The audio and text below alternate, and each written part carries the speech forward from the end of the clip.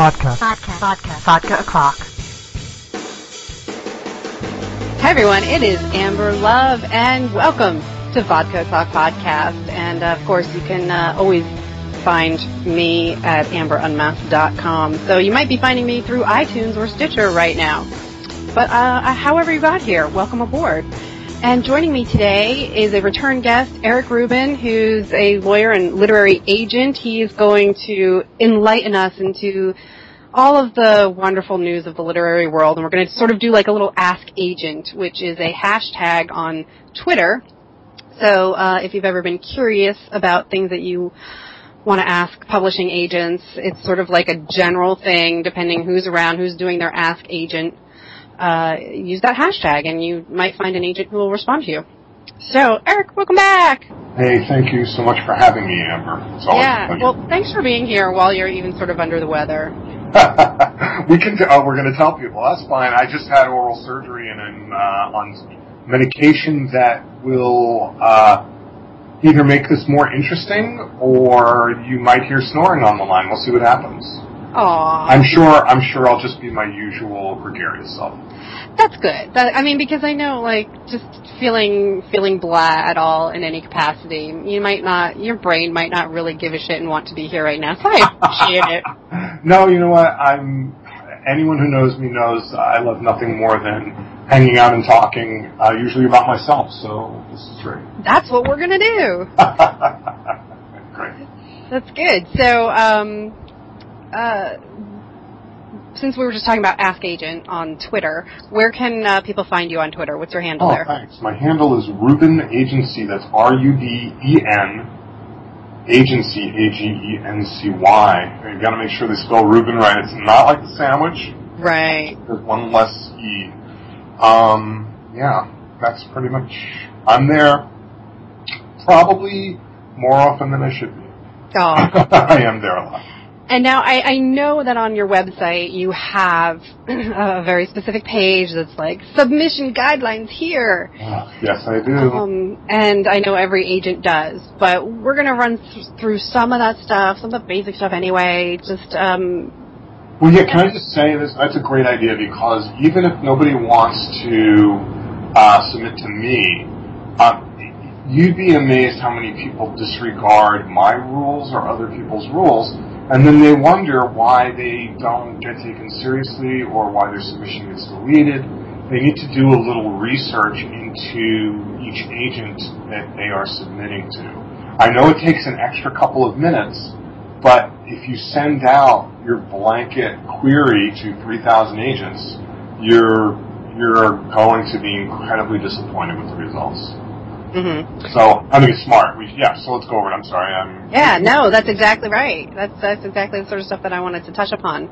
Right. Because I can't remember who else, I don't know, but I was on the Ask Agent yesterday, and somebody was tweeting away, and so I popped over to her website just to see what it looked like and stuff, and this is like the very same thing, it's got a do's and a don'ts thing, and it's a, don't give up, finish your book. They're nicer than I am. I don't say don't give up. I think there are some people who should give up. Absolutely. And I know that may sound mean, but I got to tell you, some people shouldn't be in show business. That's a whole other story. The medication kicked in, and now I'm telling the truth. This is not good. Oh, see, I didn't even need to break out my magic lasso. Oh. I always suspected who you really were. Yes, see. It's my open secret, Nothing's a secret anymore with Google. Yeah, I understand that. All right, anyway, sorry, so go ahead. So let's talk about things that you do cover with your specific agency, because from what I checked out, I know, obviously, if anybody missed the previous episode where you were on, we talked about how you represent romance writers and some erotica fiction writers, and that sort of stuff, let's face it, it's been around forever. It gets kind of a bad rap, especially by very conservative religious folks. Some of the stuff gets a bad rap, and I find that interesting since the Bible has a very, very steamy section. Yeah, well, first of all, let's just go here. the conservative Bible people amuse me because they know nothing about the Bible, or they cherry-pick the Bible, or they completely misunderstand, in my opinion, the Bible. And I think that, wow, I'm going to go there. I think that they also make the assumption that the Bible was written by God when I think we can all know it wasn't, and it was written by a bunch of old Jews. And being an almost old Jew, I can tell you sometimes they get things wrong or have a point of view that they put into the book.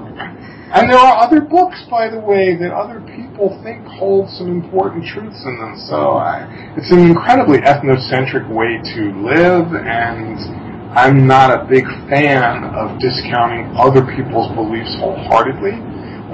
But I think that that's something, unfortunately, some of these people do. So if you came to them and said, well, I was reading the Bhagavad Gita, and, they can't even have that conversation. Or I looked at the Quran, and they can't have that conversation. So, I have very little patience for the Bible people, and especially, the Bible people who have no idea that, Jesus was really this very dark-skinned, liberal Jew.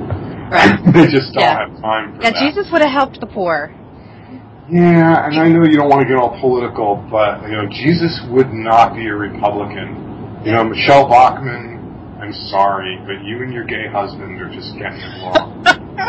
Oh, I'm sorry, did I say that out loud? No, that came out loud. There's going to be a lot of that. Good, awesome.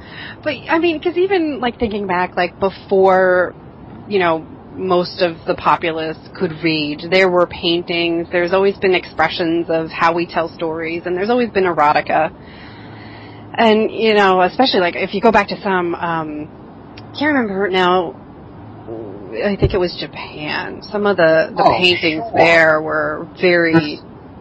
you go to the Kama Sutra, of course, from, that's more, is that Persian, or... Shoot, I should know that, right? But even cave painting, if you go back to ancient Greece and ancient Rome, there's tons of erotica. I actually studied ancient Greek in college, and what's funny is the original comedies of... Oh, crap, now I'm completely blanking, but he wrote The Frogs and the Birds. And it's really bawdy humor. A lot of fart jokes and screwing jokes. And so, the reason that they call them the classics, whatever they are, is because they are still true today, those stories, and so very little has changed. I once had a book years ago of graffiti.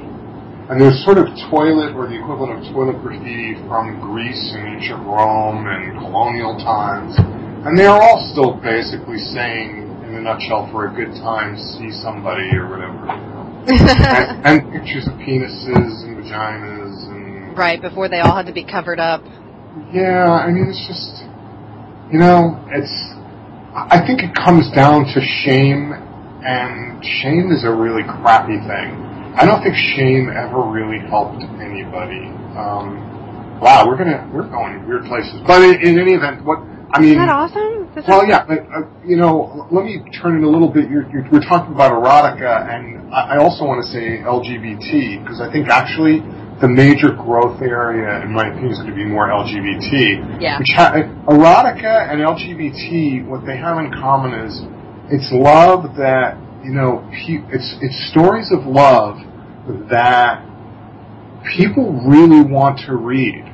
And for some reason, there is some kind of guilt or taboo in our society about these stories.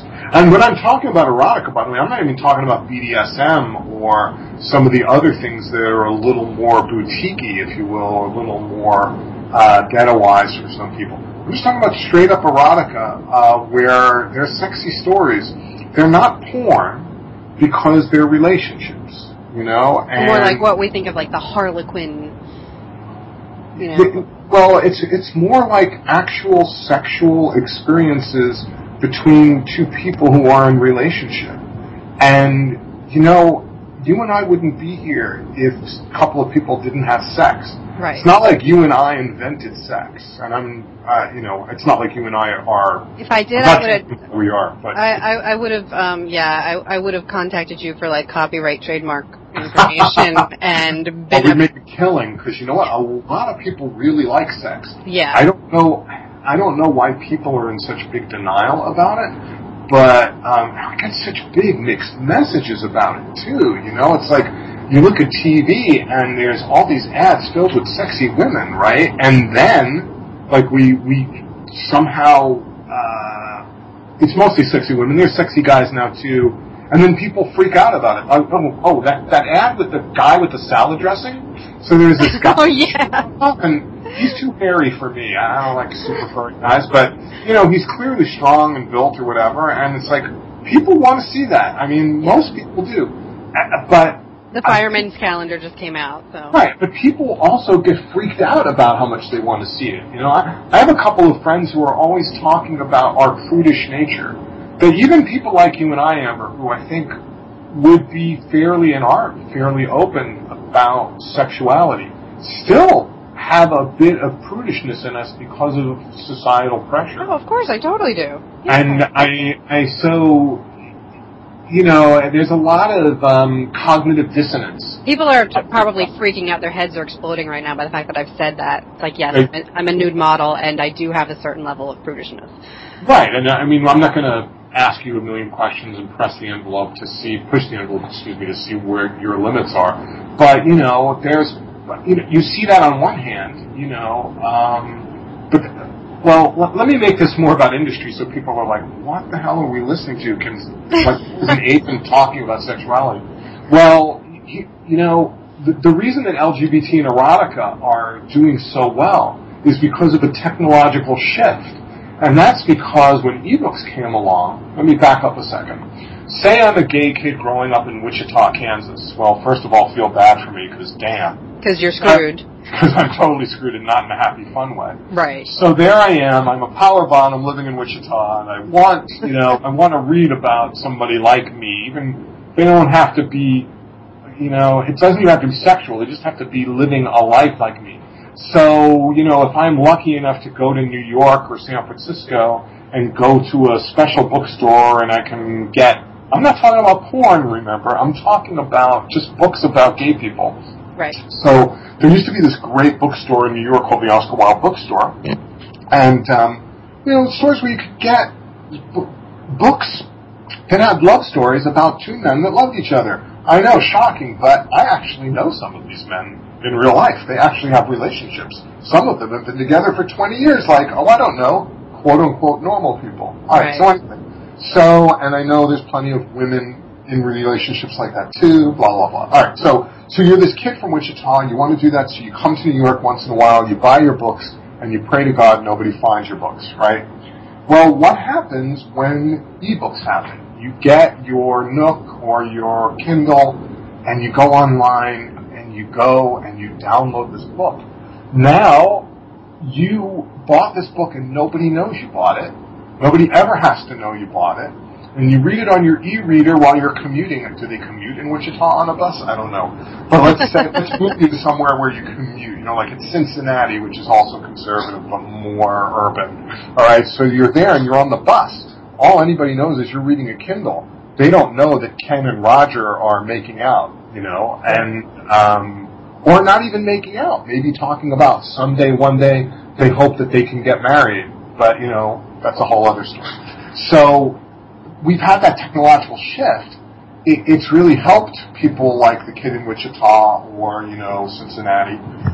It's hurt stores like the Oscar Wilde bookstore because, you know, gay guys living in New York, they don't give a crap about who knows what they read or don't read, and they're not going to the Oscar Wilde bookstore. That's really a tourist destination. So that store actually, I was in that store a couple of weeks before it closed and spoke with one of the owners there, and that's how I found out that ebooks kind of hurt them because they were no longer really a tourist destination anymore.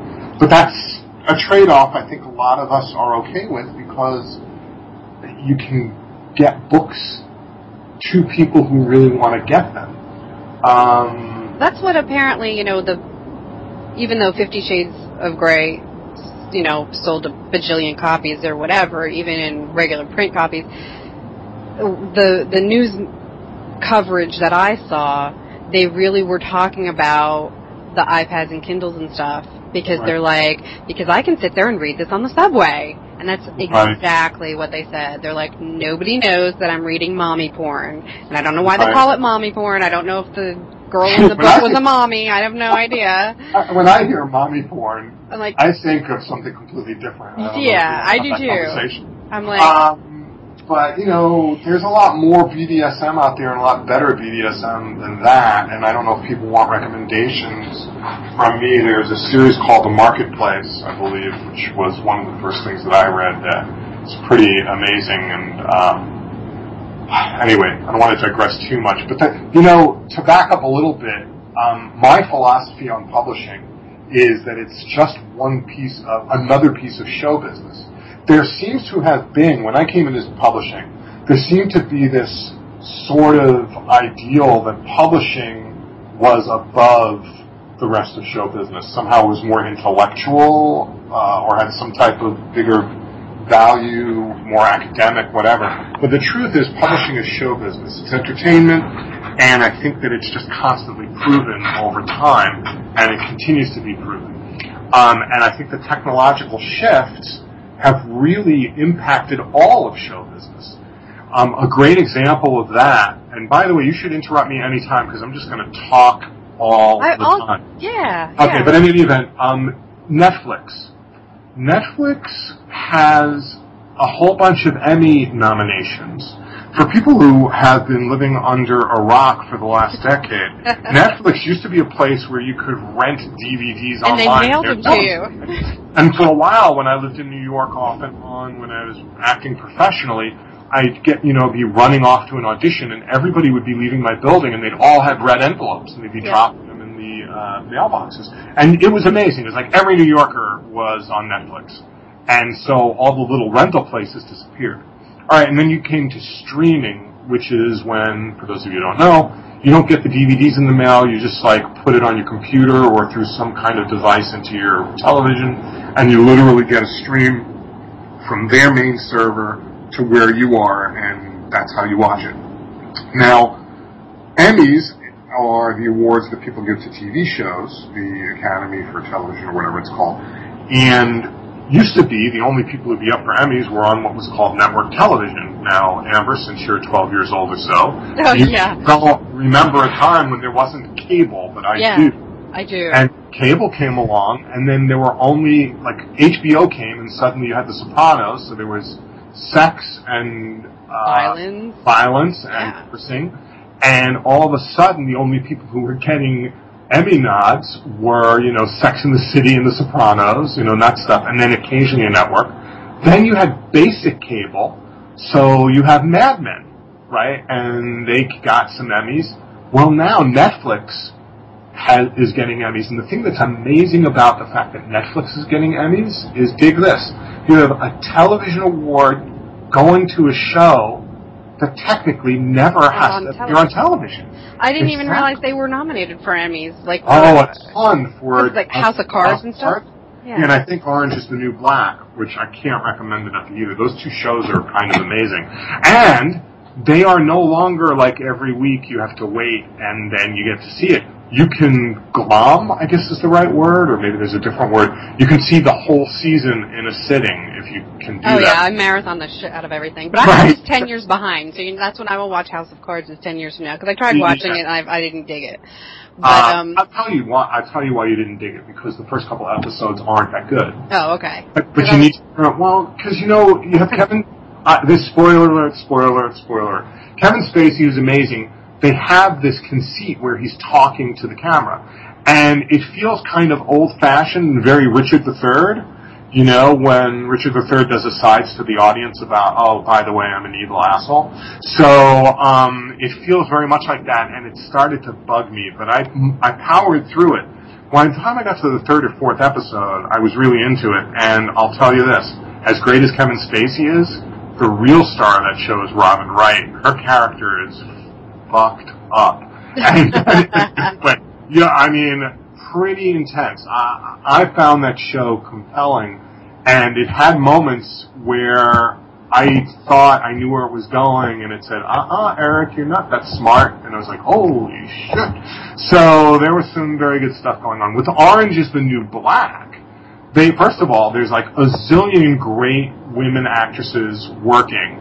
It's an amazing cast, even though I didn't really dig the show that much, but I mean, at least they do introduce bisexuality, and they do introduce things that were just, bisexuality, that's bad and wrong. I know, isn't it? It's terrible. Oh my god, I'm going to be burned at the stake. It's bad and wrong if you're doing it wrong. Yeah. Seriously, it's just amazing that lightning has not struck me down by this point. I don't want to talk about your personal sex life anymore. There isn't one. That's fine. Well, as much as we have time for. And that's what's great about that show is dealing with that issue. And here's another thing. A lot of these shows on cable, and now because of ebooks, we're now starting to tackle issues in entertainment that we couldn't before. And sexuality is a really interesting subject, not because, first of all, it's, exciting, but it is everyone, with few exceptions, is a very sexual being, whether they want to admit to it or not.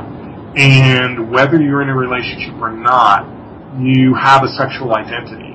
Even people who, I have very close friends who are genderqueer. We can talk about it if you want to, meaning that they don't fit within the binary of are they male or female, or, are you gay, are you straight, are you bi, there's pansexuality. I mean, all these issues start to get addressed by these, and people are interested. It's no longer like, that's not okay to talk about. And then you have to go home and feel like you're a pervert and there's no place for you, when you actually are fine and there's nothing wrong with you, and maybe we can spend more time dealing with real issues, like how to solve real problems and not worry about, I don't know, who's Amber dating? Well, that's Amber's life. That's her business, not yours. Wow. I've got the ADD thing going here. But what's funny though, talking about television and entertainment, and whether it's books, but specifically I was thinking of television because we were just talking about it. Back in, I don't remember if it was the 70s or 80s, but didn't Soap have Billy Crystal as a gay character? Right, and the problem, when you're first starting out, and he was probably the first really openly gay character. I mean, people can look that up to confirm if that's really true. That's, in my memory, that's what's so. They had him, there's a lot of weight on you when you're the first. They have to deal with all the gays. Does he have to cross-dress? And does he have to, like bears and twinks? And, oh my god, it's exhausting. It's there's no one gay guy, and all the pressure is on him. When I saw Ellen one time doing stand-up, she did a thing about, and I'm not going to do just gay stuff because, I'm more than that. And she even joked about it, oh no, who do we follow now? There's a lot of different kinds of lesbians, as many as there are lesbians. And it's such an old, horrific, which one of you is the guy? Well, you ever seen the point where lesbians, neither of us is the guy. It's just people. Yeah, I can't. Don't ask me to do your plumbing of any kind or fix your car. Right. But it comes down to, and this will come back to entertainment for people who are listening and what the fuck. It's about categories and judgments and putting people in boxes. They want to figure out, are you a motorcycle dyke? Are you a lipstick lesbian? Are you, or do you really, or, for men, it's okay, are you gay? Are you straight? Are you bi? Or do you just like people and whatever genitalia they show up with, Okay, well, let me ask you this, since you brought up categories. Right, but can I just say, the same way in publishing, unfortunately, people have to know what kind of book you're writing. So if you say, well, there's romance in it and horror in it, do you say it's a horror with romantic elements? You have to be able to tell them so they're comfortable, because if they're not, they just can't figure out what to do with you. Okay. Well, that's what I was going to ask. Because I'm thinking, okay, so say you write this great, mystery novel, and just happens that the main character is a lesbian. Whatever. Lesbian police detective. Let's really go with the trope. Sure. Does that mean that it's LGBT fiction, or does it go under mysteries? Well, because if you've been in a bookstore, they have all these new placards. Yeah, there comes a point where it's like, how about it's just a great story? Yeah. But you can't, I understand the problem because, I'm also in the business, so I'm not going to lie and say, oh, it doesn't matter to me. Look, if you're my client, I have to know how to sell you. In the same way, I'm all over the place, but when I was a professional actor, you had to know what your type was. In other words, I'm not going out for the 20-year-old girl parts because I'm 51 years old, I'm 6'3", and I'm a guy. And I'm not going to play Juliet unless somebody is doing a very different kind of version of that story. Right. So it wastes people's time and pisses them off if I show up for things that I'm not right for, right? And so knowing my type is a lot like knowing my brand. So I'm sort of like, I'd like to think of myself as Jeff Goldblum meets Alan Rickman. I know that makes me sound pretty high on myself, but just gives you a sense of like funny and dark and that kind of size person, big nose, Jewy, whatever. Urban, but not urban like, black guy urban. I'm Jewy urban. So, urban Jew. Yeah, tall Jew. So like, I'm not going to be in a cowboy movie, right? Unless there's some humorous element to it, like, So, all right. So knowing that as an actor, let's move that to knowing yourself as a writer. Are you a mystery writer? Or are you an LGBT author? And I think, quite honestly, it would depend on how you tell the story. How important is it to the story that Sam, I like her being called Sam, by the way, she's Samantha, but... I think that sounds great. Yeah, so she's Sam. So, is the fact that she's a lesbian, really the main focus? Or is this like a cool mystery that just happens to have a lesbian detective? And, let me back up a little bit. The person who really got me my entree into the publishing world and my high school best friend, Suzanne Brockman, New York Times bestselling author, started out writing straight-ahead romances for Harlequin and Silhouette and, those type of category romances. For those of you who don't know what a category romance is, they're those books that come out once a month and then they leave, as opposed to other types of romances which hit the shelf and stay there until they're bought or explode or whatever. But in any event, she started writing just straight-ahead romances, but then wrote series, books, and then ultimately created a team of Navy SEALs. And then after all of that sort of thing happened, she introduced her first openly gay character, who was an FBI agent named Jules Cassidy. And for some people, by the way, the first openly gay person they ever really met was this fictional character. Now, did that make the books that he showed up in gay books? No. But I'll tell you that people who wanted LGBT stories would probably really want to read her books because she had a real gay guy, and he wasn't just like the best friend who helped somebody pick out their shoes. Right. Or said, "You go, girl." Or, knew which show tune was which from which show. Or, fill in the appropriate gay trope. He was a guy who, you could count on him. He had your back in a tough situation. He knew how to use a weapon, no pun intended. And then at night, he might go out to a gay club and try to pick up a guy or try to get in a relationship. Or, and ultimately, a lot of cool things happened to Jules in the series of her books. Now, so the question is, she's not writing a quote-unquote LGBT book. She's written suspense, a romantic suspense that has a gay character in it. Now, if we turn to somebody, a friend of mine who I don't represent, Damon Suede, I don't know if you're familiar with him, he had a really big selling ebook, I think it was just ebook, called Hothead, and I don't want to give away spoilers, but let's just say there's firemen in it. Okay. And it's not, I mean, it's erotic, but it's not an erotica. And it's the story of men, and there's women in it, and there's gay relationships. Now, I don't know if that's just an LGBT book. I mean, I think Damon would argue it is. I don't know how his agent feels and how they market it and whatnot. It's hard, like there's no checklist that I have or anybody else has that says this is an LGBT book. Unless, I mean, very specifically, if you're dealing with erotica, you have to let people know, because people who pick up an erotica and want to have it be hetero and it's gay, they're going to be disappointed. And you know what? They're entitled to be disappointed. I do not want anyone forced to read what they don't want to read. But that's not cool. I wouldn't want to do that. I wouldn't, like, if I walk in and I want chocolate and someone gives me vanilla and says, that's what you have to have, that's disappointing. So, as I often do, I find myself, like, wondering, where the hell was I going with this?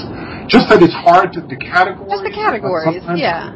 I mean, sometimes they're not clear. Because I know, like, what typically happens in comics when we're pitching our story, because especially when you're not working on Batman, so nobody might know who your characters are.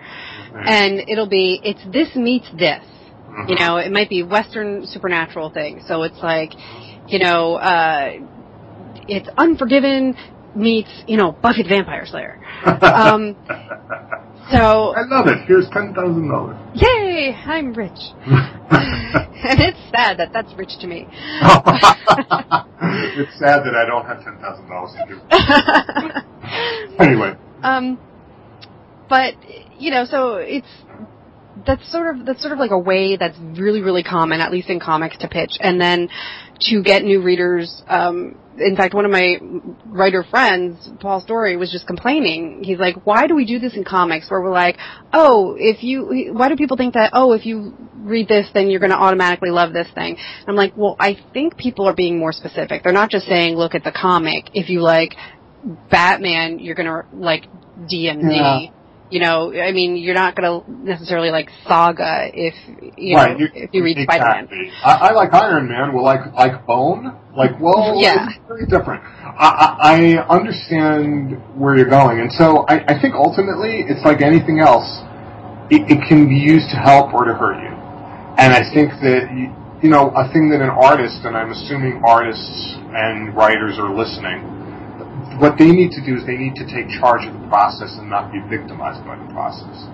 So it's probably better off if you start off by creating your own box first. Now, I know that seems a little weird, but if you can do, like you said, and people pitch to me all the time all sorts of projects and say it's this meets that, it helps me a little bit because I know, first of all, if they do it in movie terms, then it definitely helps me. For a literary agent, I know much more about film than any other medium. But it can be helpful, If you just say it's the story of this girl on a journey, well, okay, that's a lot. Is that Dora the Explorer? Is it the Odyssey, but only the women instead? So it can be really helpful if you do it right, no doubt about it. What's harmful or limiting is when you don't do it and somebody pushes you into a box. If somebody, I'm trying to think of a situation where that might have happened, but if someone says, I know how we'll sell your thing best, let's make it this. I mean, that goes to my philosophy of agenting, by the way, to bring this all the way back to something more about me. Sure. My philosophy of agenting, which is, and I talk about this on Twitter all the time, and it's on my Twitter profile, I listen, and then we figure it out together. I think that it's important for artists and writers and performers to own their career and use their representation as the experts they are, but they still, you should never say, well, my agent told me I had to do this, so I fucked myself.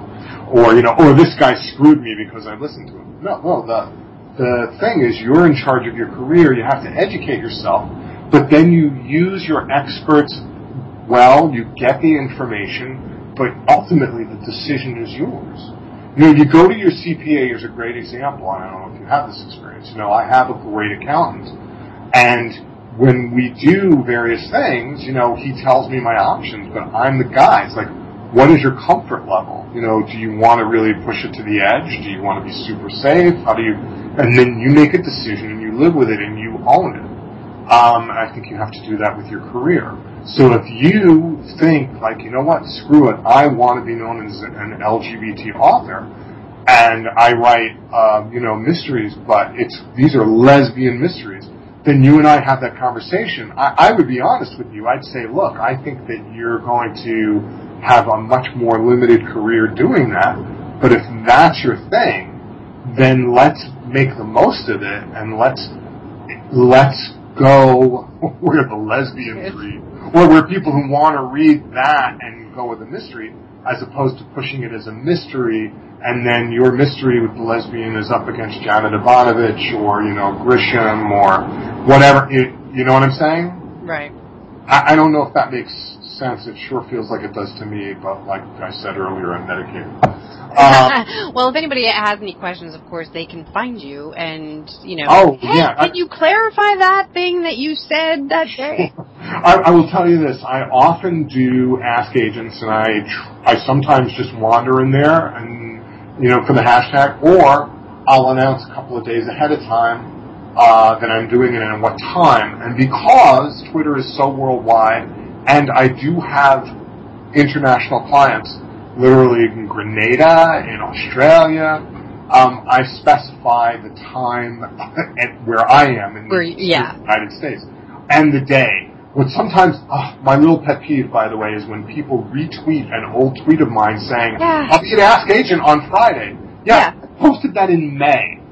Don't do that. I don't know why people do that. And then people are really pissed at me that I wasn't there. It's like, of course I was there back in May. So now what I've done, I don't know if you've noticed, is I post the actual calendar date I'll be there. I say on July 20 whatever, I will be in Ask Agent. And another thing I do is called 10 Queries, where a hashtag 10 Queries written out as one word, TEN queries. And what I do is I, in a very generic way, describe a query that I got and why I do or don't want to know more. I'll either say pass or I ask for more. And I'll do something, I'll put Q1, Q2 for the query. I'll try to give a short little description of what kind of genre it is, mystery, romance, whatever. And then I'll talk about what it's about, but in a very generic way because I don't want to embarrass anybody. Sure. So if something is just like, if I say 200,000 words is too much, I don't want to reveal who it was and then have them feel like they were ridiculed. I want this to be a learning experience for everyone. And by the way, despite what anybody may think, I am not into anything for being cruel. Cruelty just isn't cool. It's sort of, it's a team effort. If I own you, I can be cruel to you, but only if you enjoy that, and that's a whole other conversation. That's a whole, well, we can always circle back around to that. But it's one of those things where when you've found an agent and obviously I guess it sort of like depends on which sort of publishing house you land in. Even the PR people, like different people do different things for you, but nonetheless it's a team effort. And unless you are literally typing it out yourself, uploading it to create space yourself, and doing your own PR, and you're completely 100% self-published, somebody helped you along the way. Oh, I gotta tell you, and you just made me say, nobody does that. I don't care. Even the people who say they did it all by themselves, they're full of shit. And I've seen and talked with some really amazing self-pub people. I have nothing against self-pub, by the way. I have clients who are self-pubbing or considering self-pubbing, and it may be the absolute correct thing for them to do for a variety of reasons. And I'm jumping on you, and feel free to tell me to shut up. But the self-pub is not about saying, fuck you, you don't understand how smart I am. That self-pub is really in my opinion, about specific projects, or if you have a track record. And I mean, the problem, and this is more complicated than I'm going to probably begin to get into. Well, we can do a whole show on to self-publish or not. Anyway. Right, but I will say this: if you have a project that you like and you have gotten rejection after rejection from editors and agents, and it may be that the project isn't ready, that you haven't had the right edits, that it may be there's no audience for it because of a variety of reasons, self-pubbing may not be the thing to do, or it may just be you have yet another vampire story and it's not different enough that it would rock everybody's world at a time when we're full of vampires. And the answer may be to shelve it, and some people hate that, but to shelve it and do something else, have some success there, and then bring your vampire story back when you have a name that will be able to launch it. But a lot of times there's a reason why the quote-unquote gatekeepers are keeping you from publishing with a bigger place, and it's because it's just not ready, or it's not good enough, or the market is glutted with this particular dystopic YA about people who fight for their region. Sound familiar? Mm-hmm. You know, that kind. I mean, I still get things that are practically the Hunger Games, and you know, unless it's written freaking amazingly, there's no way, because it's been done and been done to death. So you got to be careful about that. Also, just, you know, there's no way you can write a great book and do all those other things. There's just not enough time in the day, and you have to learn how to be good at so many things. I think you're much better off getting some people, hiring people to be great for you in some of these ways, like PR, social media, contracts, you know, all that stuff. So right. But talking about the notion of rejection, which is obviously a huge part of the process here, and this goes for comics too, not just, you know, publishing your novel. It's all of, oh God, I would never, ever, ever, ever be an actress that had to go on auditions and be told no. Well, here's the thing. I did an open call once just to do it on a lark, and I was told no, and I was just like, and it was like one of those things where it was like, they like look you up and down like a piece of meat, and asked me to smile, and then I was told no, and I was thinking, oh my God, what's wrong with my smile? Well, here's the thing. As people may or may not know, I'm a professional actor too. I'm in all the actor unions. I've been in films, commercials. I've done print ads for Microsoft. I mean, I've had a lot of showbiz experience on that side of the table. And sometimes you get what's called typed out.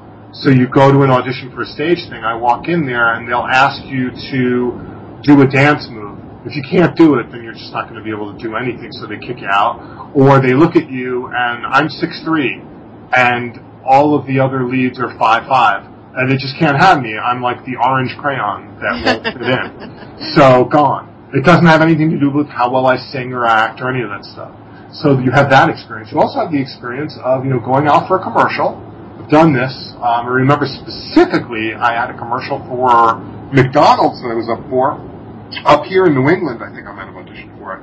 They were bringing back the lobster roll. By the way, who eats a lobster roll from McDonald's? I don't know, and I don't want to get sued, but I personally think it's questionable. Better off a lobster roll. The McSushi. Whatever. Yeah, it's just. So anyway, the way I knew I didn't get it was after the audition, a week or two went by. They don't tell you, by the way, most of the time as an actor. You're just watching TV and you see the commercial you auditioned for, and you're not in it. So that's how you know you didn't get it. So it's at the pro level as an actor. A lot of times you just don't get told you didn't get it.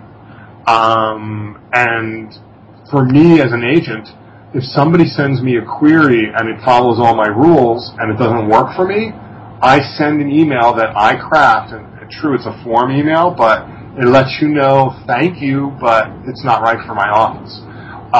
There are some agents, by the way, who just, if they say, if you haven't heard from me, it's a no.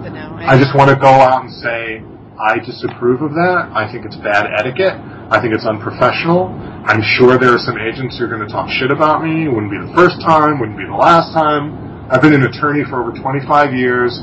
I have been a professional. I've been engaged in other, let's just say, lifestyle issues where etiquette is important. I'll leave it at that. I believe in etiquette. I think that it is important, and to not answer somebody is rude. That's my little spiel about that. I don't know where I was going with that. Oh, but you can't take it personally, you know? And you can't hurt yourself with this stuff either. Sometimes, the only time I don't answer somebody is when they don't follow my rules. And we were talking way back at the beginning about my submission guidelines. One of the biggest things for me is no attachments. It's not that hard to do. It says specifically to cut and paste your first chapter or your synopsis into your email. Right, and now, the reason for that is so that you don't get any, virus things. Or other shit that I don't want. I mean, there's all sorts of crazy stuff that can happen. And you know what? It just happens. Even today, somebody's a good friend of mine, a good writer, got their Twitter account hacked. All of a sudden, I got a DM from them, and it told me that they had real success losing weight. Well, first of all, this person's an equestrian athlete, has never had a weight issue at all, and would never in a million years send me something like that. So I know they got hacked. So anyway, I get nervous about that stuff. You just don't want it. So anyway, I just delete it. And part of it is because I feel you already broke your contract with me because you didn't bother to check out my submission guidelines. So that's just my little thing. But, yeah. And anyway. But to feel rejected, it's one of those things where one of the bullet points I specifically wanted to bring up with you was J.K. Rowling and this idea that she was published under this man's, identity with a complete fake bio and yada, yada, yada. Mm-hmm. But that book, just like Harry Potter, had gone through rejections. Sure. One of my fears, by the way, is that I'm going to reject a big seller. Yeah, the Beatles version or whatever. That I'm going to be the guy who said no to JK or the equivalent. Sorry, what? So it's just one of those things where you're crushed, whatever. It's now, a subjective business. Can somebody resubmit after they've been rejected already? If they've made modifications, can they resubmit? Yeah, for me, I can't answer for all agents because as much as I get along with many, we don't have a club where we make all the same rules together. Yeah, not even Swish agents? You don't even... No, I mean, we have, some agents in the same agency even don't follow the same rules. I don't know. I will say that there are some things we would all agree on, like we don't want to see something that says Dear Agent. Yeah. I will, by the way, still read. Some people will just delete it, but I'll still read because you never know. But if somebody submits something to me and I just give it a form, no thank you, what I don't want is the follow-up letter saying, can you tell me why you didn't like it? Because I don't have time to critique your work. That's a whole other thing, and I would charge for that, and that's not what I do. But if they were to then say, hi, like in an email, I sent this to you already, but I reworked it, blah, blah, blah. I personally would look at it, but I will tell you, you better frickin' wow me. Because I know that you sent it to me and I didn't like it. So now I better frickin' like it. But I will look at it again. That's me. I don't know about other people, but I will look at it again. Okay. So I should also mention, I'm not like other agents, and this is neither good nor bad, it's just what's so about it, in that I believe there are some people whose writing may not be as good as other people, but they have a show business quality about them that I think they will be more saleable, because I really do think of showbiz. So if there is an author who I think, and this doesn't mean that they're cute or busty or rugged or whatever, it's not that. There's a certain intangible, and you may think, well, but nobody ever meets that person. It's absolutely not true. More than ever, people know a lot about the authors, and they follow them on Twitter or on Facebook. They can still try to see them in various places. I think the personalities can make a difference, but also for me in working with someone, personality makes a huge difference, because If someone is a great writer but a pain in the balls as a client, it's really hard to work with them. I've had that situation where you get the 500th email from the insecure, insane person, or from the person who tells you that you talked them into a shitty deal, which is not the case. I never talk people into a deal. At some point, it's like a bad relationship. And it's like, you know what, this isn't working for me. So I'd rather try to get as much information up front. Look, you've dated people. I know you've dated people. Yeah. And I don't want to talk about who they are or what your experience was specifically.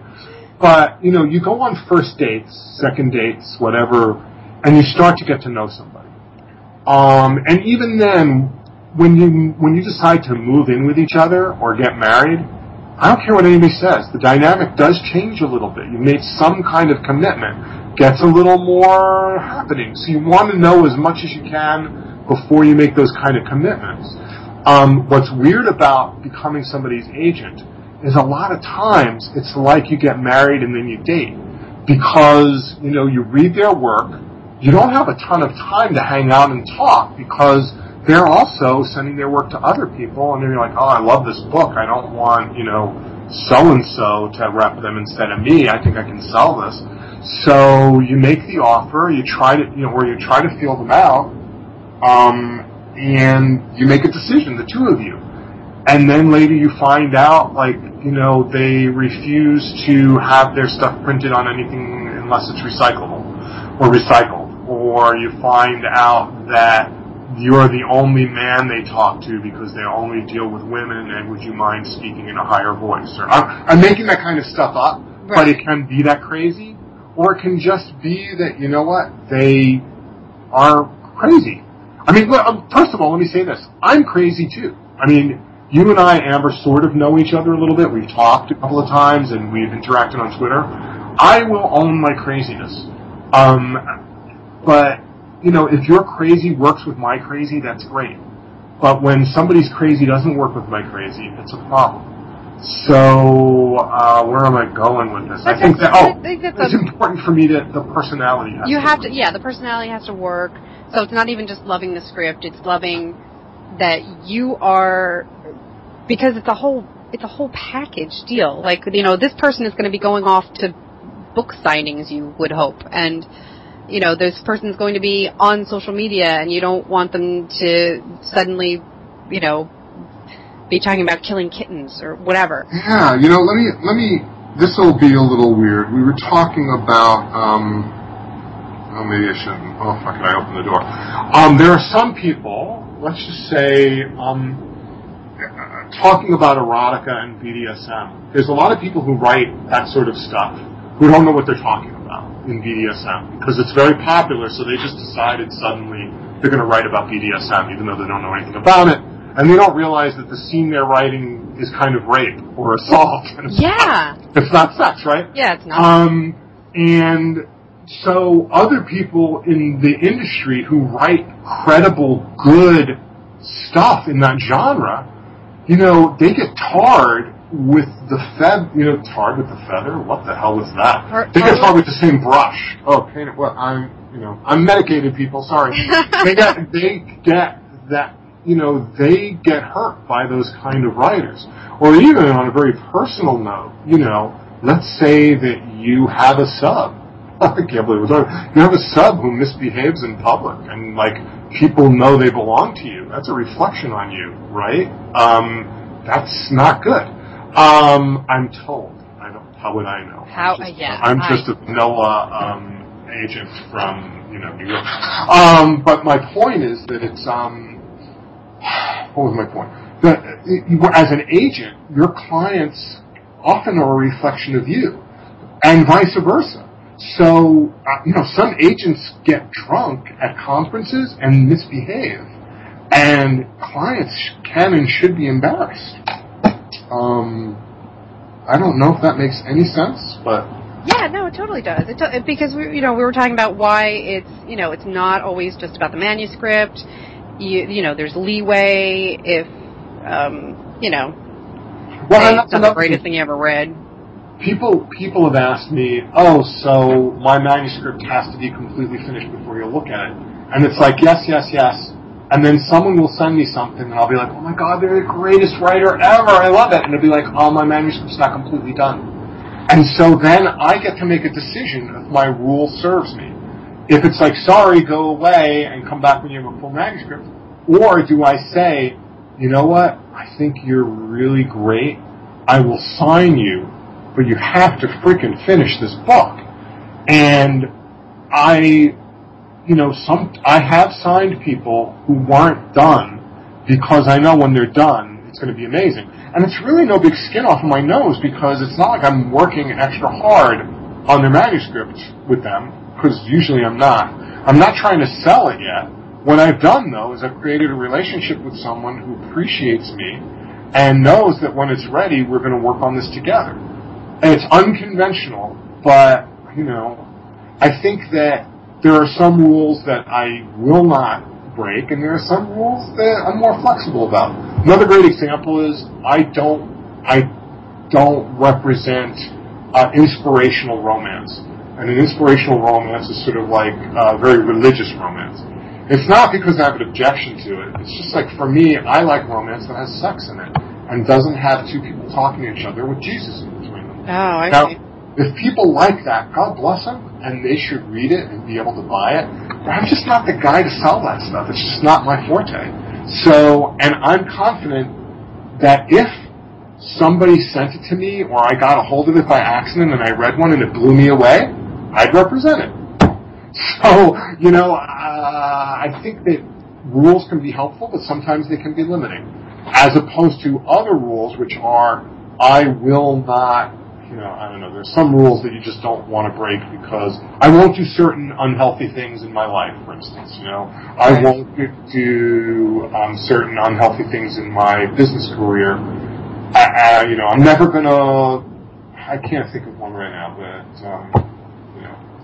So, would you, okay, yeah, here's one, because I know that you have restrictions on things like memoirs. So, would you take something like the Casey Anthony memoir? Well, first of all, Casey Anthony is famous. So what I say on my memoir, what I say about that is you have to be a celebrity. And a great example of that is I've had a couple of celebrity clients. Could you represent somebody that, you might dislike?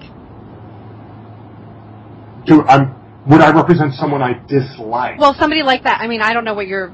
I haven't dated Casey. I know, but I mean, if you... No, I can't, you know what, I wouldn't represent someone I dislike. I don't want to look at the phone. If you believe that this person, did it. Well, that's different, okay. And got away with it, and now they have a memoir. No, that's not the same as dislike, and I was just... People out. First of all, I've been a criminal attorney for a long time. I've represented a lot of people who've done a lot of terrible things. It doesn't mean that they're a bad person now. They may have done something bad in the past. And I have a whole very different spiritual thing going on in my life that, people don't need to be burdened by my beliefs. But I'll just say this. I know there are people who've done things in their lives that I've done things in my life in the past that I don't want people to think I'm that person now. So it's possible I would represent people that other people don't dig. Let's put it that way. Here's a great example, all right? One of my favorite clients is Bailey J. Bailey J is an award-winning porn star who's a transsexual, okay? Bailey is one of the sweetest, most wonderful, intelligent, funniest people you'll ever meet. And she is fantastic. Some people don't like the fact that she is a woman who was born with a penis. Okay? Some people won't like the fact that she has had sex on camera for money. I could give a fuck. Bailey is, Bailey's a friend. Actually, Bailey and I talk about a lot of things that have nothing to do with this business. Bailey's a friend of mine. And I know for a fact that there are people who probably would try to harm Bailey, and that saddens me tremendously. But B, it's fucked up and it's whatever. But the bottom line of all of that is, I'm so thrilled that I represent Bailey. I think that Bailey's going to be writing some amazing stuff. She's going to make a lot of money doing it. She wants to get out of the porn business by a certain age. I think it's a smart idea, and part of her process is retaining me to help her with that process. So, I don't know if that really answers your question. I think, it could be also because I've been an attorney. I've represented some... Yeah, I was going to say, I think that does make a big difference, the fact that you have represented some people with, if I want to be clear before there's any question, Bailey's an awesome human being. I'm not equating Bailey to a criminal at all, and that's fucked up. I'm merely saying that some people view Bailey just because of who she is as bad, in the same way that some people view me just because I'm a Jew or I'm a liberal or a New Yorker a certain way. But this is why I say Casey Anthony, because when I interviewed a producer and director of porn, and I brought up Casey Anthony, I was like, oh yeah, she was offered $1 million or something just for porn. He's like, it's deals like that make pornographers sick. He's like, I don't want that. That makes my industry look bad. Yeah, all I can say is that there's too many great things in my life. I don't need to pursue things that would make me feel bad. So I think, if there was somebody I didn't like and there was a lot of money to be made, there are worse things than not making money. You know what I mean? I'd let somebody else handle that.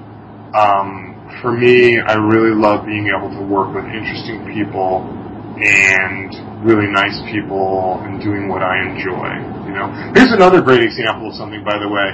Alex Jameson, who is no longer actually a literary client of mine. She's represented by another literary agent, but I represent her as an attorney, as an entertainment attorney. Okay. This is a woman who became famous because her ex-husband is Morgan Spurlock, and she was in Super Size Me, and she was the vegan chef. Right, exactly. Yeah. Well, she stopped being a vegan. Now, remember, again, liberal New York Jew growing up in the conservative Catholic place where I got chased down the street, called a Christ killer, whatever. Oh, my God. Oh, yeah. But nothing compared to the vitriol that she got from vegans and vegetarians when she said, you know what, this doesn't work for me anymore, I occasionally eat meat or I do this. Oh my God, you would think that she sacrificed somebody's baby in the middle of Times Square. I mean, death threats, horrible, mean things said about her. So, there's a lot of righteousness out there for who knows why. It's another part of show business. I mean, Amber, look at you. You model, right? Right. And show your rather attractive body to various people. And by the way, thank you for that. Oh, thank you. Thank you for that. No, it's a nice one. But there are people who don't like you for that. I mean, I don't know it for a fact, but I would bet you that there are people who don't like you for that. I have biological blood relatives who are out of my life because of my lifestyle. So. Yeah, right. I mean, so screw them. Yeah, but I want to bend over backwards again to go backwards and say I love Bailey. I didn't mean to make it sound anything like she is the equivalent of something else. And I have many transsexual friends. This is we discover more and more. There's still groups that get to be marginalized as more and more barriers go down. It's okay, well, gays can get married, and I have to tolerate Jim and Steve, but. No, not those people. I draw the line at, chicks with dicks, or I draw the line at nude models, or, I don't know, I draw the line at liberal Jews. Whatever it is, there's always going to be somebody to hate, and somebody to hate them, and it's not going to, showbiz, one of the things I love about being part of showbiz is traditionally it is, in a good way, a permissive place. It's filled with artists and searchers and lovers, not fighters, and I think that, I've joked around on Twitter that when I was younger, we didn't have any gay student clubs. And then I realized we did. It was called theater. Oh. Because when I was growing up, That's true. We didn't have we didn't have the Gay Straight Alliance in my school. There, I didn't know what that was when I started. I'm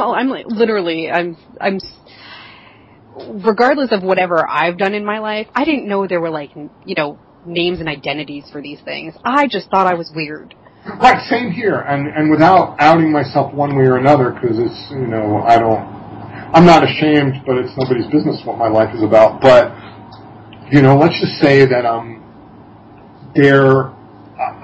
we didn't have gay people. We just had fags. That was the way they looked at it. Yeah. And also, if you grew up like I did, I'm going to out myself with this. I have purchased pornography. Okay. I'm sick.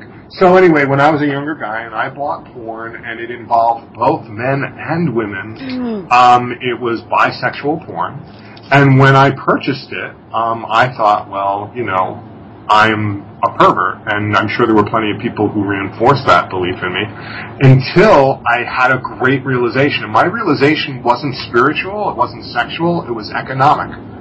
I realized that if they made these magazines just for me, they were losing a lot of money because I could not afford that many of them.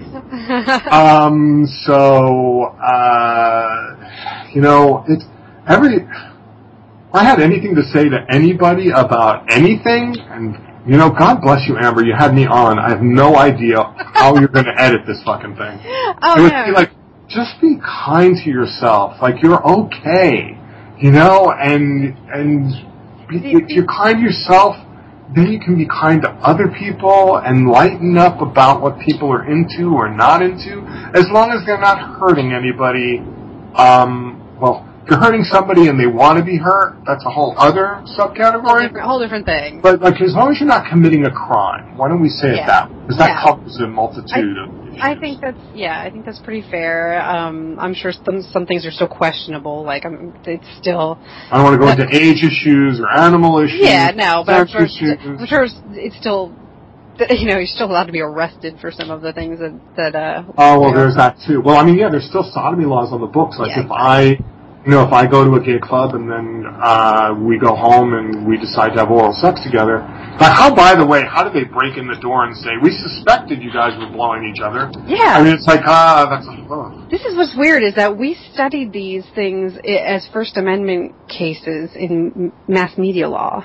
By the way, I said blow on your... You did say blow. Okay, sorry. So you studied this in mass media law? Yeah, and it was one of those things where we were getting into issues of privacy. Mm-hmm. And is it, at what point is it private? And then we get into the whole, if you're in the public eye, and that was a whole different time before the internet, so it wasn't like now where everything's in the public eye. Right now, if you're tweeting pictures of your blowjobs, you've removed any predisposition to think that you had privacy. Right, you have no expectations. No expectations of privacy. That's the legal catchphrase you're looking for. Yes. Yeah. But it's one thing if you're having sex in the backseat of your car, which is in some ways this sort of quaint American tradition, right? Yeah. I don't know how that happened, by the way, because sex in a car is, when you're 6'3", and especially cars of today, it's really difficult. There's a lot of leg cramping. Sure. Take my word for it. But if you're having sex in a car, in the 50s or 60s, someone would just knock on the glass and say, move it along, you would think.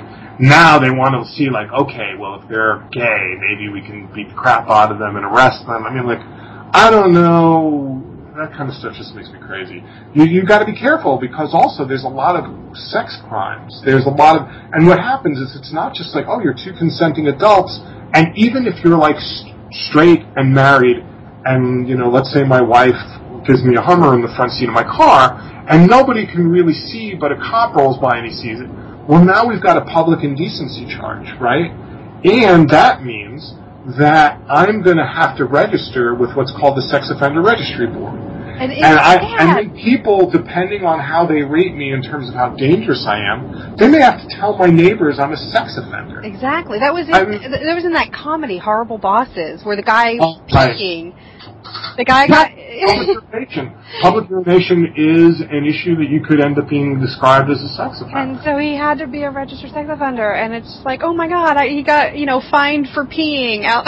No, and it's all because, that's a whole other issue which has nothing to do with show business. But I don't know why people are gonna call you or hate me, but I don't know what's so scary about a penis or a vagina. I really don't. You know, if you're very religious, I don't know why God created the penis and vagina. It wasn't just to scare you, though. I'm confident.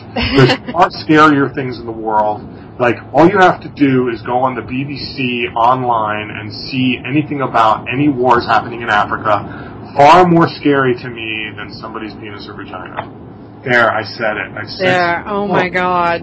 But you know, to take it to show business, let's go back to that. When it comes to writing and these books, people want to read about sex, and they want to read about people who are like them, and they also want to read about people who are not like them. By the way, wasn't that an awesome segue? It was. You did well. I'm a real good segue king. But people, you know, for all of the talk that this is terrible or blah, blah, blah, people are buying these books a lot. You know, in the same way that we see all of these, you know, Republicans speaking out about gay marriage, blah, blah, blah, and then you find out 2 years later they come out as gay, you know?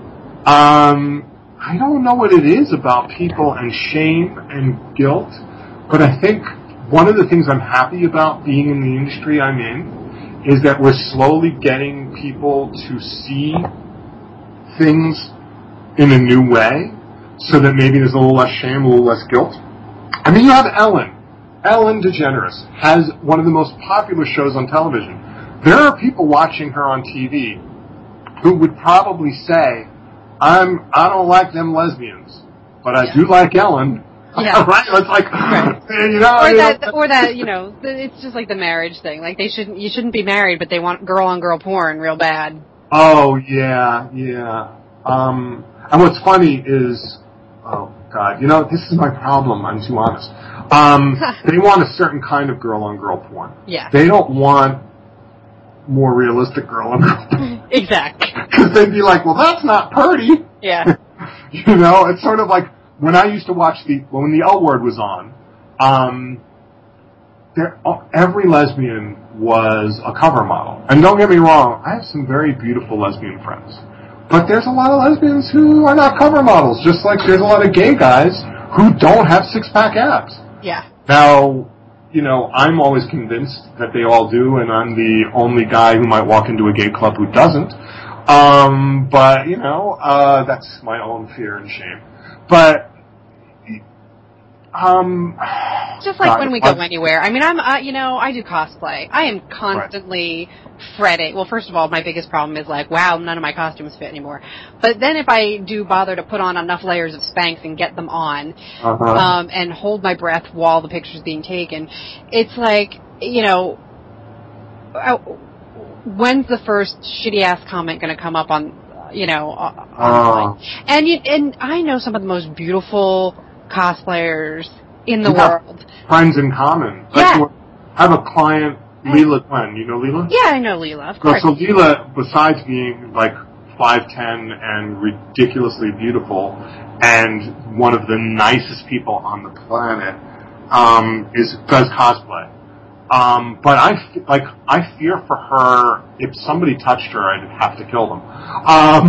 Just because she's my client and my friend. But another person, Karina, do you know Karina Cooper, who's a really... Yeah, I've been following her on Twitter. She wrote a great piece, and I recommend all listeners look for her site. She wrote a piece about how cosplay people don't have to take that crap. And how when she met me, by the way, she thought I was a perv. It was completely... I'll tell this story real fast. She said, you have to be careful not to accuse people wrongly. We were both at a Romantic Times convention in Chicago last year. Romantic Times Book Lovers Convention is a convention for writers and readers and agents and industry professionals. So Karina is a very attractive young woman, and she's, I don't know how to describe her. She looks kind of funky and fun. She does a lot of steampunk stuff. But she was in business attire when I met her, as was I, because we were at a convention. We all had our tags on. Well, at the same convention where we were, there was a whole bunch of businessmen, and apparently they were being inappropriate to romance writers, or at least hitting on them all the time. And I think Karina had been hit on quite a few times at pretty confident she's married, and she just didn't want to play anymore. She'd had enough. And so, sure enough, we're both at the elevators. I'm going on the elevator because I just want to go back to my room. She thinks, I guess, that I'm stalking her. And so I'm behind her, and I say, hey, how you doing? And she's like, ugh. You could, like, I could see her eye roll even though I couldn't see her eyes. Oh, no. And I heard sort of that sigh of, oh, this is going to suck. And I said, are you a writer? And she's like, yeah. And she just like wanted to get rid of me. And I said, oh, do I know you? She goes, you know, I'm not famous. And she was really funny. And she laughs about it in her piece, about how rude she was being to me. And I love her, and I'm not saying she's a rude person. But, so at some point she's like, you know, you wouldn't know me, blah, blah, blah. And I was like, oh, well, I don't know, because there's a lot of people I don't know, blah, blah. And somehow she like turned around, and she's like, what are you, some kind of salesperson or whatever? And I said, no, I'm an agent. I'm Eric Ruben. She looked, and she saw that I had my agent badge, and she looked up, and it was like, oh, fuck. She was like, I was just really rude. Not, by the way, she's represented, and not by me, and by great people, whatever. But still, it was really awkward and funny, and we joke about it, and actually we became really good friends because we met that way. And my point is that there are, sometimes it's just nerd guys who've never seen a really pretty curvy girl before. And, by the way, I just want to say this as an aside, Amber, just because you don't fit a certain type of beauty doesn't mean you're not beautiful. And this is not that bullshit answer. Like, you're a curvy girl, right? Can I say that? A curvy woman? Yeah. Like, that is not undesirable. Okay, I'm not hitting on you through the internet. I'm just saying, it may not fit some people's pictures, but it may absolutely fit other people's pictures. But anyway, back off of that for a moment. There are some guys, they're just like, they think you look great and they don't know what to do, but they're not going to touch you. You don't have to preemptively tase everybody. But you are also entitled to respect. Just because you put on a Batwoman costume doesn't mean that you are trying to prostitute yourself. And I think it's just, the problem is society. It's not nerd guys and nerd girls, it's just society. But going back to what we said earlier, it's a really screwed up society where we're like, hey, check this out. Oh no, you're bad, you check this out. I know we're all over the place and we probably talked for a long time. I'll just say this. I live near a pretty well-known shopping mall. And of course, when I'm in New York, there's lots of shopping everywhere. But when I'm up here in New England, which I live in half the time, there's a shopping mall, and there are these girls who walk around the mall wearing sweatpants that say "juicy" across their ass. Oh, God. I hate those. Okay, but there are some young women who have very attractive behinds, and they literally say "juicy" on them. And some of them are 14. Well, here's the problem. I look at them, right, and my eye gets caught on it, and then my mind, by the way, I don't know how old they are. Right. And I'm not going to stop and say, excuse me, how old are you? I want to see if it's okay that I look at you, or I should report myself to the authorities. I'm just looking, right? But on the other hand, it's like, who got this to happen? Like, somebody sold, their parents bought them, let them go out in it, or they're turning it up to 11 because they're young and they're playing with the notion of what it is to be attractive or to get attention, and like, I'm looking. Now, I'm a responsible adult, so I look and then I turn away, and, I don't try to get their phone number or inappropriate like that. But, this is not a blame the victim thing. I'm just saying that it's kind of a screwed up culture because, am I supposed to feel bad? If I'm in a relationship during that time, I think it's acceptable for me to sort of be strangely excited as long as I take it home to my relationship and then do the legally appropriate thing at home. Right, and because we were talking about like being on the the sex offender registry for like benign things like being with the person that in your own private house.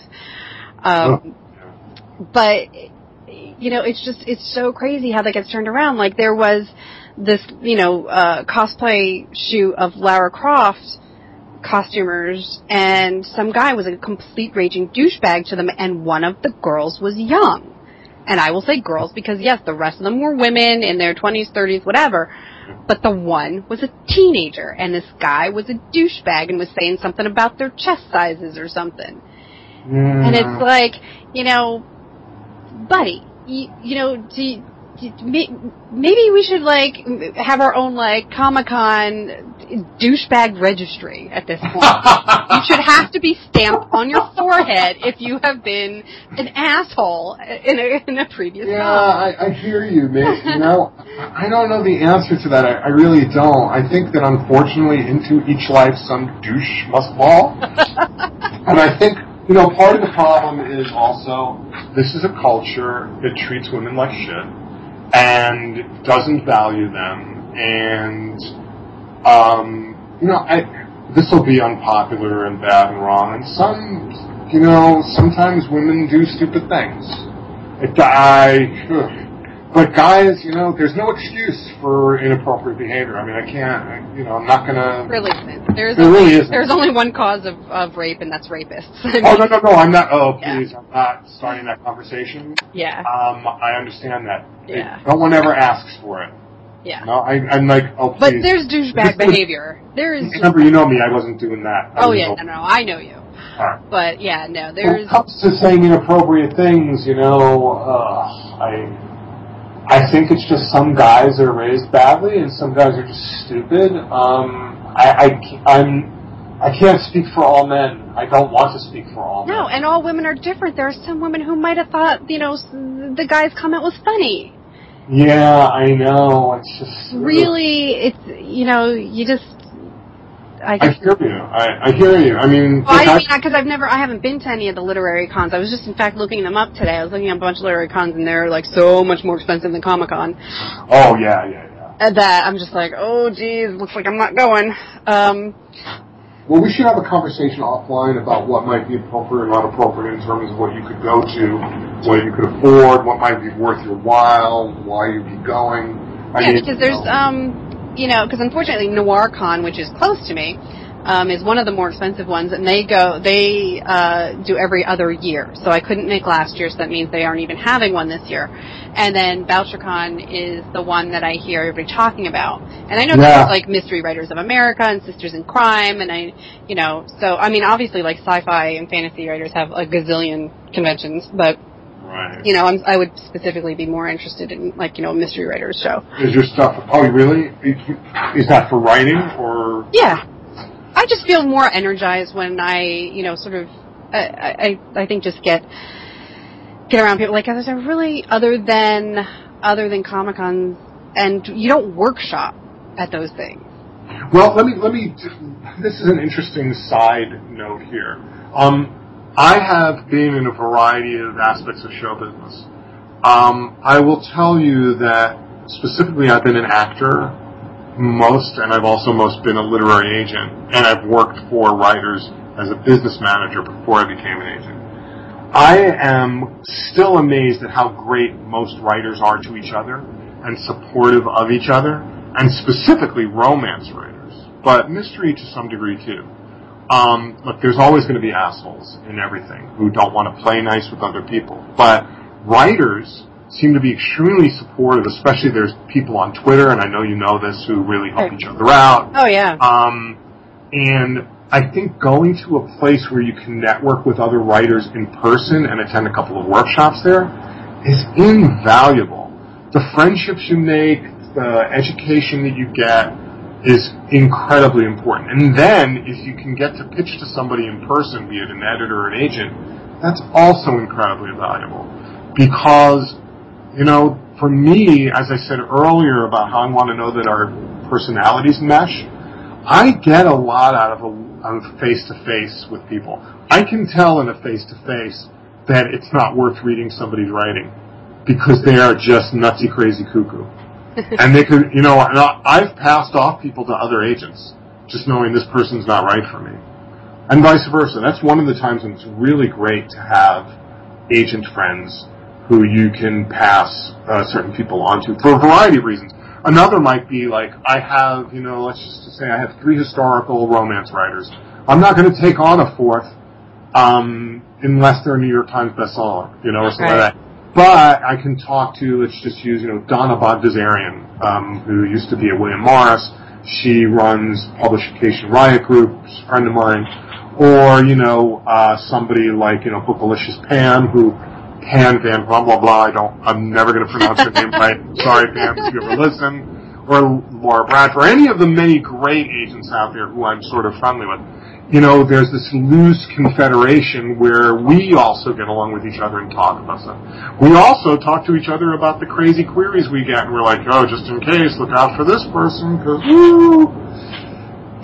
Anyway, I keep going down these pathways with you, and I have no idea where I'm going. That's all right, but see, those are my favorite conversations. But I do have one question. But other people are listening. Like, here's the problem. Like, Amber, you and I, like, this would be a great, like, let's hang out, have a beer, and talk all night. Well, I don't know what you drink, but, you like things with apple stuff in them and whatnot. Like, I could have a beer. I rarely drink, but I'm saying we could hang out and talk and talk and talk. But my concern is that people who listen will be like, wow, Amber's really cool. Why did she have that rambling and so on? Even agents can be insecure. Oh, okay. You're so self-deprecating. Oh, that's a nice word for what I do. But anyway. But no, I did post, like a few days ago, I said, hey, I'm going to be talking to Eric Ruben. We're going to be doing basically like this Ask Agent sort of a thing. So does anybody have any questions? And so one of my artist friends who he has done one children's book, but he wanted to know what the best places for illustrators to meet agents would be. Wow, that's a great question. I don't know. I do not represent picture books. I tried at one point. I had a guy who was a syndicated cartoonist. I had no luck, and I really went to quite a few publishers with it, and then I went to an agent who specialized in it and just didn't love the guy's stuff, so I was kind of barking up the wrong tree. That doesn't answer your question, though. I would say, barring anything else, BEA, for some reason, that's the Book Expo of America, it couldn't hurt to at least go there for one day, and I don't know what their passes are like, that kind of thing. It couldn't hurt to go to Book Expo of America, wander around the places that do picture books, and see who is there from editorial. For people who might not know, not everybody who works at a publisher is an editor, and not everybody who's an editor is an acquiring editor. So, and not all of them attend BEA, but a lot of editors do go to BEA because it's just one of those things where editors do show up. It's not just publicity and marketing people. Some places it's really about hawking the books more, and it's just publishers, just marketing people or PR people. But I think BEA would be a good thing, and they should scope out ahead of time who's going to be at BEA who does picture books. Like Abrams does a lot of that stuff, just off the top of my head, Abrams Publishing. And the way to learn a lot about that is to go to one of the remaining bookstores and literally go and look at the picture books that you think are cool and see who published them, and, do your homework that way. It's pretty straightforward. Another thing, it may seem a little odd, are Comic-Con, especially New York Comic-Con.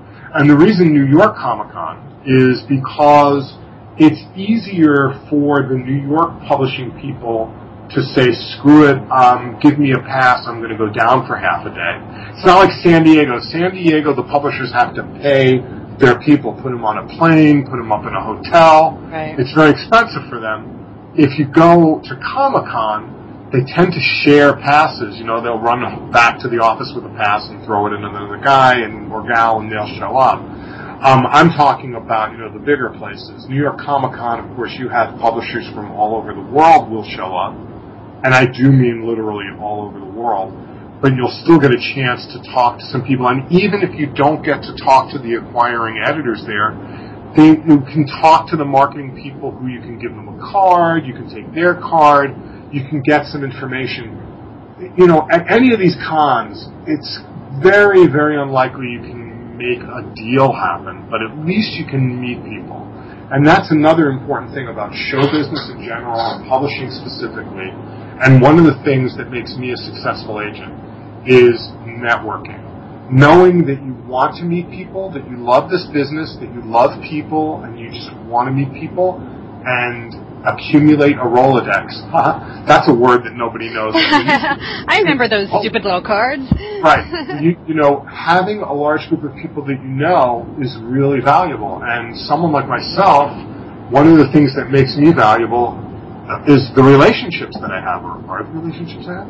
And the more people you know, the better off you are. And it's not about getting to know them so you can get something from them. And someday we should do a show on networking, because that's like... I would love to do a show focused on networking.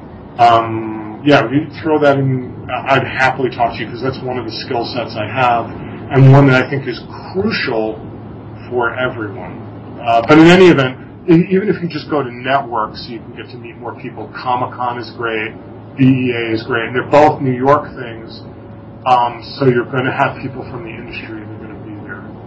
That's awesome. Well, thank you for even contemplating the answer. Oh, Amber, I'm here for you. Aww. And your listeners. No, I mean that. You know, I got to tell you that part of my beliefs. I'm going to get all heavy on people. Yeah. You know, if you're here for just you, I think you're missing a lot. And I don't mean here on this radio, although that's true. If you're here on this planet and it's just about you, you're missing out on a tremendous experience. I think that we're all here to serve in some way or capacity, and so part of my service is fun. I get to talk to interesting, fun, and dare I say attractive people like yourself, and hopefully share something that might be of value. So, you know, absolutely willing to do it anytime. Yeah, it's it's one of those things where when I was talking to, one of the other writers, Dwayne Swarzinski, who's been on the show, went down to one of his book signings, and, was saying something about how I hate my voice, and he was like, well, it's really weird that you do podcasting. And I'm like, I just love talking to people. I'm like, I love interviewing people that I find interesting. So it's one of, whatever. I can deal with the fact that I don't like my voice, but, You have a great voice, by the way. Let me just say, as somebody who's done voice work professionally, I've done audiobooks, and I've done some living museum type stuff, like the Constitution Museum in Philadelphia. Cool. Oh, that's awesome. Like, I know voice stuff. Like, you have a fine voice for this kind of thing. It's interesting. Like, sometime we should talk offline about what is wrong with you that you don't get your voice. Yeah. We will and I also know professional voice doctors, if you will. It's like you think, like, well, I have this thing in my voice I want to get rid of or whatever. I mean, there's all, I know Juilliard people. I mean, but I don't think you need that. I think you are being hard on yourself. Oh, thanks. My former theater professor from college would be very happy to hear that he did properly beat the Jersey accent out of me. Oh, but it comes out. It comes out when I start getting tired. When I think either drinking or when I'm mad. Oh, that's when I heard when I'm mad, or let's just say at the height of intimacy. Okay. Long Island, which is a very strange time for my Long Island to come out because I was very unsexy. But I have a really strong bridge and tunnel accent, which I hope doesn't come across while I'm talking to you. But I grew up in Massapequa Park, Long Island, and it was very much like that character Coffee Talk. Oh my goodness. That was the way I talked, on the floor with a little bit of hot chocolate and mumbly, and I had to learn how to enunciate because I had to do commercials. So just like you, we've trained out of it. Sometime you and I will have a couple of drinks. And we will do this. I can't wait for you to move to New York. Well, as I said, I'm there a lot. It's going to be a full-time move. But, right. But let me tell you something. I'm looking forward to it, too. Thanks. Good. All right. Well, okay, let's remind everybody where to find you. Again, on Twitter, it was Ruben Agency. What about the website with Ruben Law? Oh, yeah. Well, either you can, it's, the Twitter is at Ruben Agency, and it's RUBEN. They can just go to www.therubenagency.com. Again, it's RUBEN. Because both therubenagency.com or rubenlaw.org will get you to the same website, but just the RubenAgency.com is probably easier for people to remember. And if they just go to my website, they can link at my Twitter there. Oh, I do want to remind people that even though there is a link to my LinkedIn, don't try to link up with me on LinkedIn. That's a completely different ballgame. Don't pitch me on Twitter. Don't try to become my friend on Facebook. I'm sorry, I know that makes me sound mean and standoffish, but Facebook is for the relatives that I don't want to talk to anyway, and for my college and high school and law school friends, it's a completely different thing. Besides, it's really about Twitter right now, and I think Twitter is the most happening place, and you get a lot of bang for your buck. I think if you want to talk to fans, you want to talk to your readers or fan base, Facebook is good, and make sure you get an author page so you don't have to personally friend everybody. That's a whole other episode to do about social media. I may or may not be the best person for that, but there's a lot to this business, and I think that if I want to leave anybody with one thought, you have to be passionate about it, because there's a lot to be done. If you're in this and you think it's just going to be something you're going to half-ass, that's not how success happens. You got to bring your passion and your A game. And any other cliche you would like me to spout. I do not envy you. You're going to listen to this and you're like, I cannot edit this piece of shit interview. Just going to talk. It's not going. Yeah, no. It's one of those things where I now have a really long drive. So I now appreciate long podcasts when before I didn't. I used to like half-hour shows, and now I listen to things like Mental Pod, where it's like, 90-minute minimum. Ooh, can I recommend some podcasts to people? Yeah, let's do that. First of all, I love the app that I use for my podcast on my iPhone is not the original app. It's called Downcast, and you pay a little more for it. It's like $2.99, but it's worth it. But in any event, I don't get any money from any of this, and the only podcast I'm going to recommend that is my clients is the Bailey J Show, and I will only recommend that to people who are rude, crude, and socially unacceptable. It's very much not safe for work. They talk about sex of all kinds, and they curse, and it's funny, and it's weird, and smart, but it's not for everybody. So, and as I said before, Bailey J is a client of mine. Award-winning transsexual porn star. Okay, she's more than that, but that's just her podcast is pretty damn funny. All right, that's one. The Nerdist, which is Chris Hardwick, and the Nerdist Writers Panel. Oh yeah, and that's got Matt Myra and John. I forget the shit. I'm sorry. Jonah Ray, who's funny and probably taller than me. So that's good. But for two very different kinds of podcasts, there's something called The Business, which is a radio show from KCRW, which is public radio in LA. But unlike a lot of public radio, it's very much about show business, like inside ball show business. Today was a great interview with Guillermo del Toro, and the kind of insights you don't get from just the usual bullshit kind of interviews with show business people, And you won't get it from reading Entertainment Weekly, which is still great, but so The Business is good. And also Elvis Mitchell, who is a great writer and interviewer, he does a show called The Treatment, again, out of KCRW, which you can get as a podcast. He interviews some amazingly interesting people. Mark Maron's WTF is still good. He interviews all kinds of people. He used to just interview comics, but he also interviews a lot of musicians. He does live shows with interesting people. Those are the podcasts that I really dig as I'm looking here for show business stuff. I mean, there's some other things that are, not show busy, but those are ones that I would recommend. Do you have any, as long as I'm...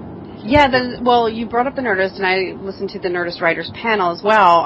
But like I said, Mental Pod is the mental illness happy hour, and it's really deep, and it's very personal. Every guest that's on there is spilling their guts about their baggage and their, That's good. And it makes you feel less alone. Talk about the crazies coming out. It is, and it's a joyous sort of celebration of, oh my God, your life has been that bad and you survived. And some of them are remarkable stories. A lot of them are stand-up comics because Paul Gilmartin, the host, is a stand-up comic. So some of them are comics, and it's one of those weird things about how are these people that are so funny all the time this damaged. And it's remarkable. Oh my God. It's remarkable.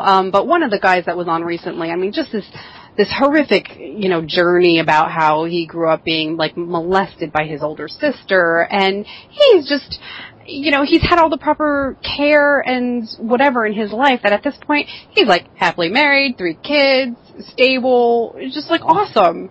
It's like, wow, you're my hero, buddy. It's just, so it's a great show. Getting help. There's a lot of people out there who think they're alone. I think what you just said is really valid. That even people who listen to us, I will cop to the fact that I have a significant history of mental illness in my family, and getting help is crucial. Whether it's alcoholism or depression or narcotics, whatever it is. I don't know what it is about show business.